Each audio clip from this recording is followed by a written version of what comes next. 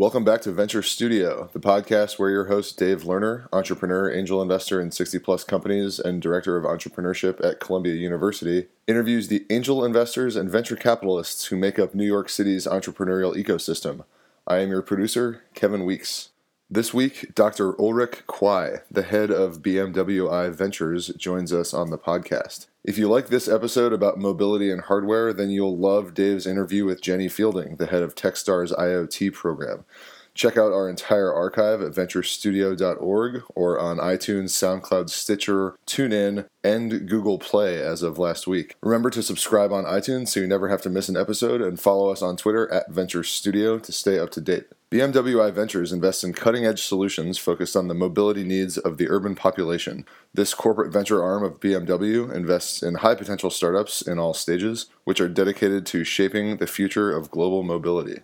In today's episode, Ulrich talks about BMWI's investment focus, some trends in mobility and vehicle technology, and a few of BMWI's portfolio companies such as Zerx, Life360, and ChargePoint.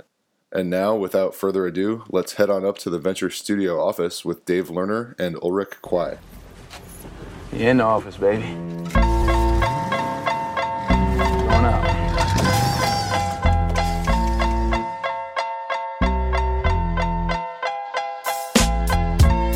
Ulrich, thanks so much for joining. It's great to have you on the show. How are you? I'm very well. Thank you very much. How are you? I'm good. Thank you. Maybe let's begin with you telling the audience about BMWI Ventures, which is actually here in New York City. I bet a lot of people don't know. Yes, we are. We have a nice office in the West Village, about 7,000 square feet, where we have about 50 tables. I would probably not call it an accelerator, but it's rather a space where we rent out the space to startups that we like, startups in our space, startups that are not in our space. So we have a very good environment, very good atmosphere, where we also have run meetups every 3 months, pitch events, and it gives us good opportunities to host events and organize them ourselves. Fantastic. And what's the rough size of your fund, and how many investments do you do a year? Give us a sense of that landscape. Yeah, absolutely. So first of all, we're not a fund. Our legal department told me that we always make clear we are not a formal fund. We make off-balance sheet investments. I see. In 2011 we sent out a communication that we have $100 million available to make the investments. I see. And out of that commitment, we make the investments. So far, we've done 20 plus investments in 14 different companies. So a couple of follow-on rounds. In total, 14 companies we invested in. One of them has been sold to Apple, and all the others are still alive. So sometimes I get with one exception, I sometimes get the people tell me, well, you've not been aggressive enough because too many of your startups are still alive. So I'm glad they are. So and I'm happy to tell my guys in the headquarters that they still are. But some pure venture capitalists tell me you're not aggressive enough. So maybe I change that in the future. Right. And most of these investors probably don't have to report to executives from a 100-year-old company like yours. That's true. So It's a good problem to have. Let's dive into the fascinating world of cars. It's really mind-boggling. I'm trying to get my head around it. You see an enormous amount of activity with the big car manufacturers. General Motors just put $500 million into Lyft. They just acquired Sidecar's assets a couple days ago. They announced a new service. Google is working with Ford. Apple, it's an open secret. They're working on self-driving cars. Tesla just launched something called Summon. And of course, Uber bought up basically all of Carnegie Mellon's robotics department. Mm-hmm. So they're working on, the concept of a car is something we own, and it's a family vehicle, and you're going to own it for 10, 15 years. That's kind of going away, isn't it? Yeah, it looks like it. I mean, if you see all the, if you see that 4% of the time your car is being used, and the car is usually the second biggest investment that anyone does, it's not surprising, right? That especially in urban areas, that for some it's not that convenient to own a car. So I think as a car manufacturer, it's a smart move looking into alternative revenue opportunities. I think that the traditional business will still be very work well for some time to come, even though there are, of course, components in the car that become more autonomous. Until you have a totally autonomous car, it probably takes still a good while, and as you know, the opinions differ when that happens.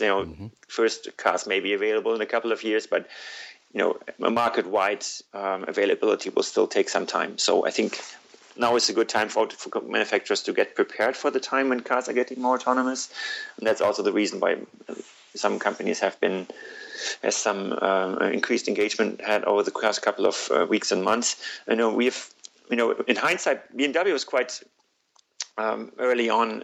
In 2008, we announced that we want to be a premium number one service provider, and that in hindsight, that was 7 years ago, right? And Uber has just been built at that time. Right. So I think the guys had they knew already in 2008 that this is something which car manufacturers have to look into, and on top of selling cars. And it's only logical that some other car manufacturers become aware of that as well, and then take action. You say opinions differ. You're seeing it in 2 or 3 years that some version of autonomous cars is widely available?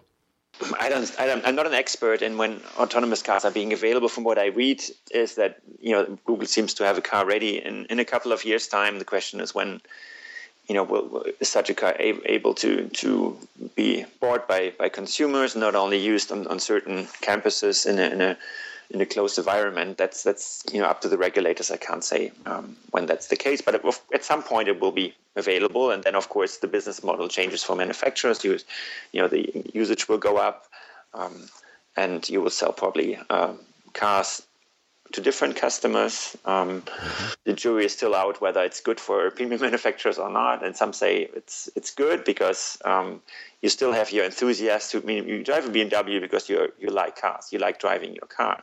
So you can argue, well, while you may have an autonomous car, you still want to drive your car when it's really fun. So there's a good chance that manufacturers like BMW or other premium manufacturers are maybe not that affected because people like still driving their cars.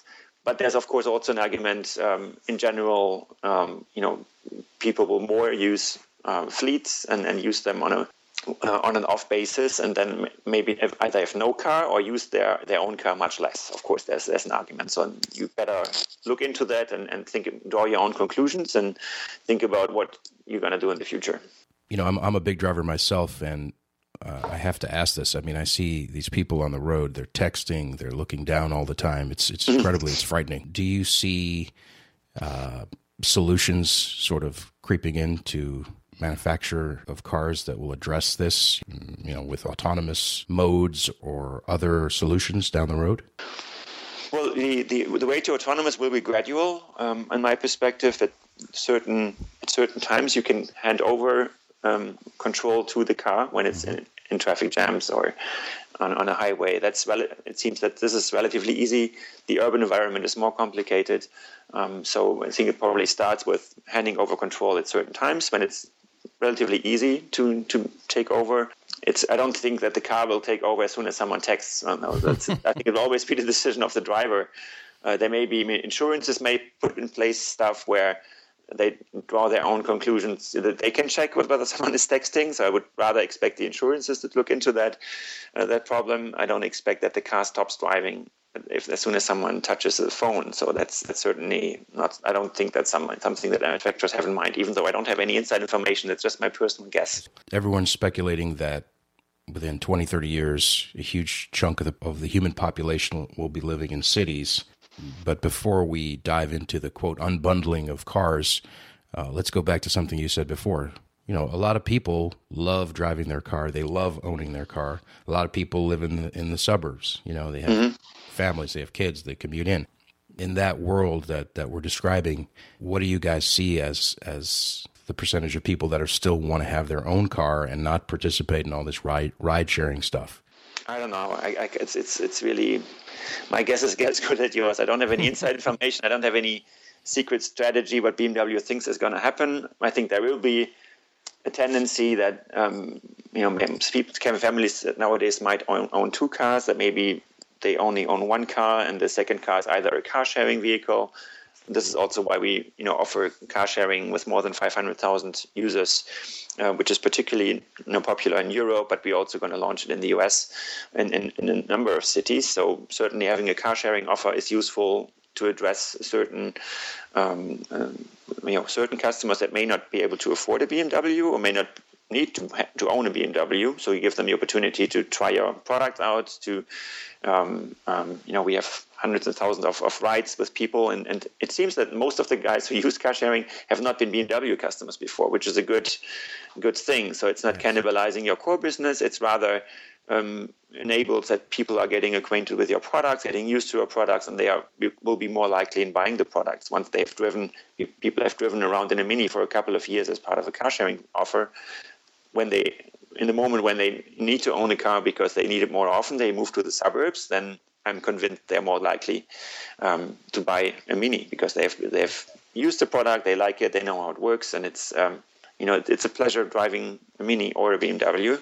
So this is the motivation behind offering car sharing. And this, of course, there may be people who get rid of one of their cars because they say, well, why do we pay for 2 parking spots when we only really need one car and the second one not so often? And we can always address the mobility need by renting a car for the occasions when we need 2 cars. So I can totally see that, but that's, I think, fine. And it's just something that you need to consider as a manufacturer when you think about your mobility offer. This is certainly one of the reasons why car sharing is attractive for manufacturers. Got it. Okay. In your approach, you're in 13 or 14 companies by now. Give us a sense. I mean, I see we've both invested in Zerx, which is run by Sean Baer, very, very talented entrepreneur. Tell us a little about Zerx and some of your other investments and a little about the rationale, if you don't mind. Yeah, absolutely. So the rationale, I think, in general is we would, make the investments to first of all get a good insight of what's happening in the world. So we have seen the trends coming very soon. We've looked at Uber. We launched in 2011. First thing we did, look at companies like Uber, Lyft, and others when they came up. So we were always very aware what's happening, what's going on. That was, I think, helpful for the organization in making the right decisions. That's rather. I would say a general reason and making the company a little bit smarter. And it's probably one reason for having a venture unit. More concretely, I think our investments have helped our mobility services division offering the right services, making the services better. And Zerx is a good example. We have the way we want to cooperate with them is bring them together with DriveNow. So DriveNow has sometimes in certain occasions certain pain points. The first pain point is the car is not nearby, and the second pain point may be there's no parking where I want to go. And you can address using Zerx. You can address both pain points very well by having the car delivered to where you are, and then almost have an experience like Uber. Just you are the driver, so you don't. First of all, often you want to drive because I feel more safer when I drive myself instead of being driven by someone who's at the end of a 12-hour shift, and you may have drive not in a way that I don't appreciate. And then on the secondly, it's also a cost factor, right? You take the cost factor driver out of the equation, right? So driving, when I go to Munich, taking DriveNow is first more fun, and secondly, it's also cheaper than taking an Uber. So using a service like Zerx makes DriveNow to me very attractive, right? It addresses both pain points for those who are not so cost sensitive, and there may be others who are willing to walk 5 blocks, who are a lot more cost sensitive. So you offer, something very compelling product to your users, and you can use it, for short distances. You can use it for the whole day. And especially when you have long trips, just paying a couple of dollars for someone who's bringing the car is not really that relevant. So to us, it's a very interesting component that adds value for the customer and brings the service to a even more premium level. So that was the main thinking behind Zerx. Got it. I see you're in some other companies here. You're in MoveIt and ChargePoint and Life360 and a company called Summon. Yep. Tell us about some of those. Yeah.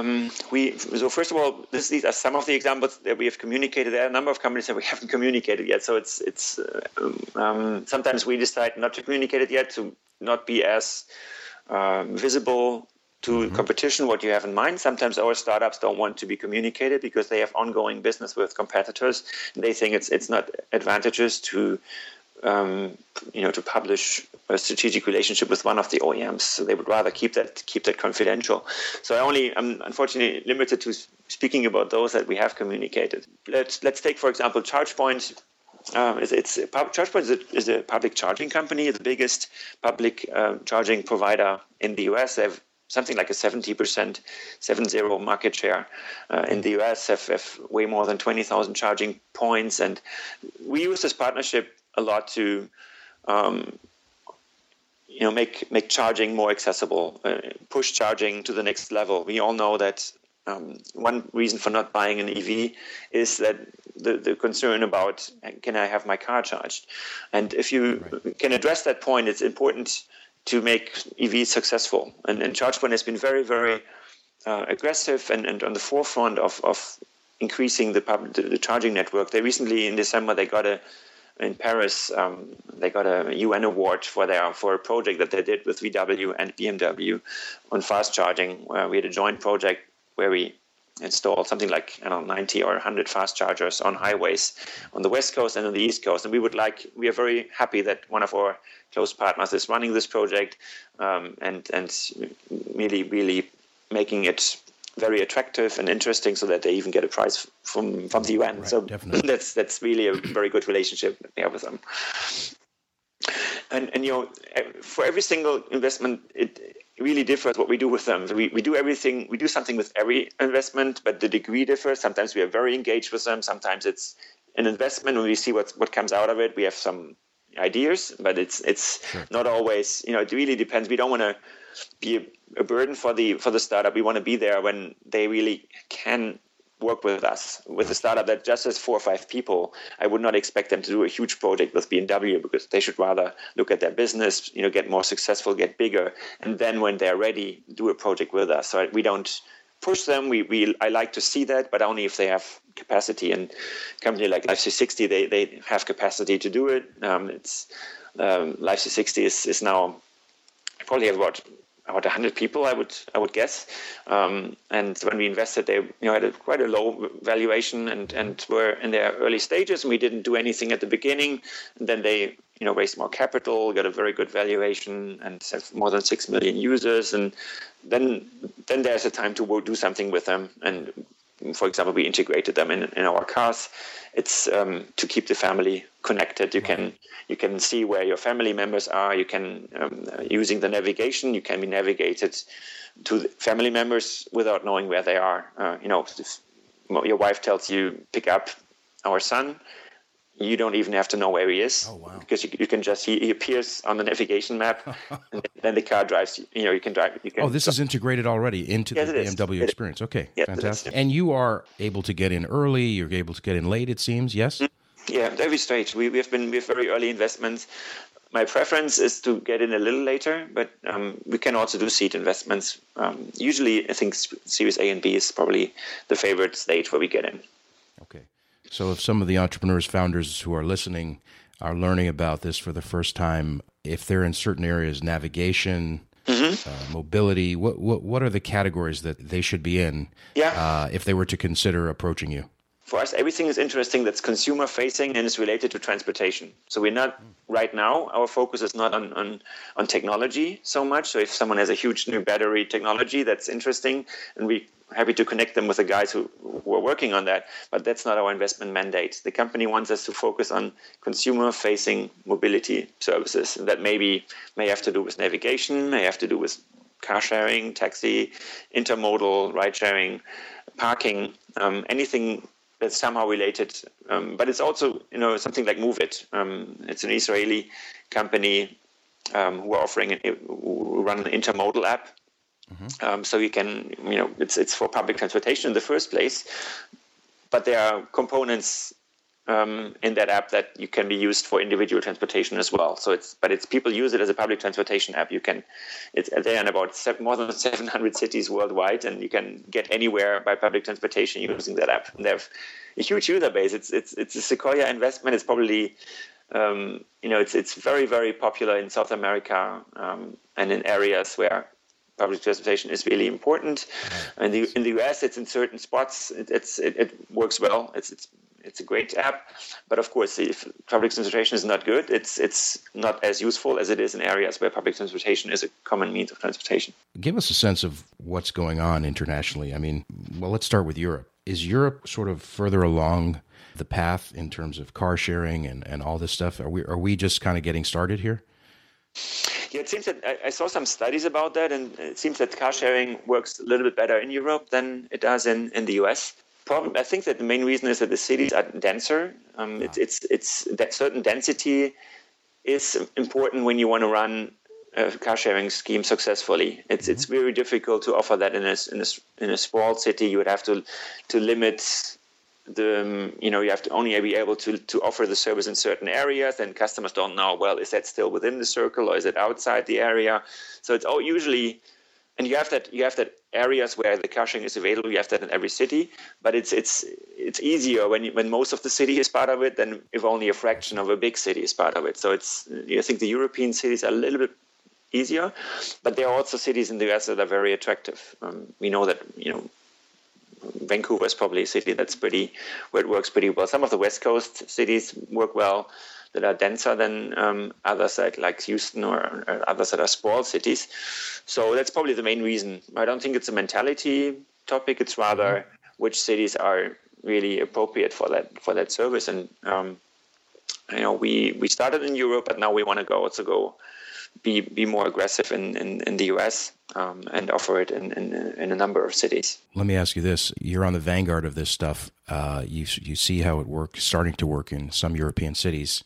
What do you predict some of the experiences are going to be in a typical dense, heavily populated city with cars in the coming years, 10, 20 years? Give us a sense of your thoughts. Well, I think that services will play an increasingly important role in having a dense city where parking is a problem. It's useful to have a service like Zirx when someone can take care of your parking. You don't want to walk for 2, 3, 4 blocks to park your car. You want to get rid of the car and someone else takes care of it. So I think these services are very interesting, and anything that addresses the pain points is relevant. Reliable navigation, knowing that where you need to go. And I think there have been huge improvements. If I see the current version of BMW's navigation, it's so much better than it used to be 5 years ago, because you really trust the navigator. You know where it directs you. It's 99% of the times it's really accurate, and this is really important to have those those services that allow you to navigate better to where you want to go, and have any services that make it easier to getting from A to B. But of course, also ride sharing is something that's important and interesting. I think it's, from what I can see, is it adds to individual mobility. So some people may say, well, ride sharing is eating away the OEM's business. You can also say, well, it clearly adds individual mobility. If you see the number of taxi rides in San Francisco before Uber, and then now the number of rides that are taken, and now that these services are available, there's a huge increase. So overall, individual mobility is getting more accessible, more available, which is in principle good for OEMs, right? Because cars will drive more. People who used to get from A to B in a different way now using individual mobility, which is a good positive thing. But I'm sure that there's a lot will happen in the next couple of years. OEMs will become more active.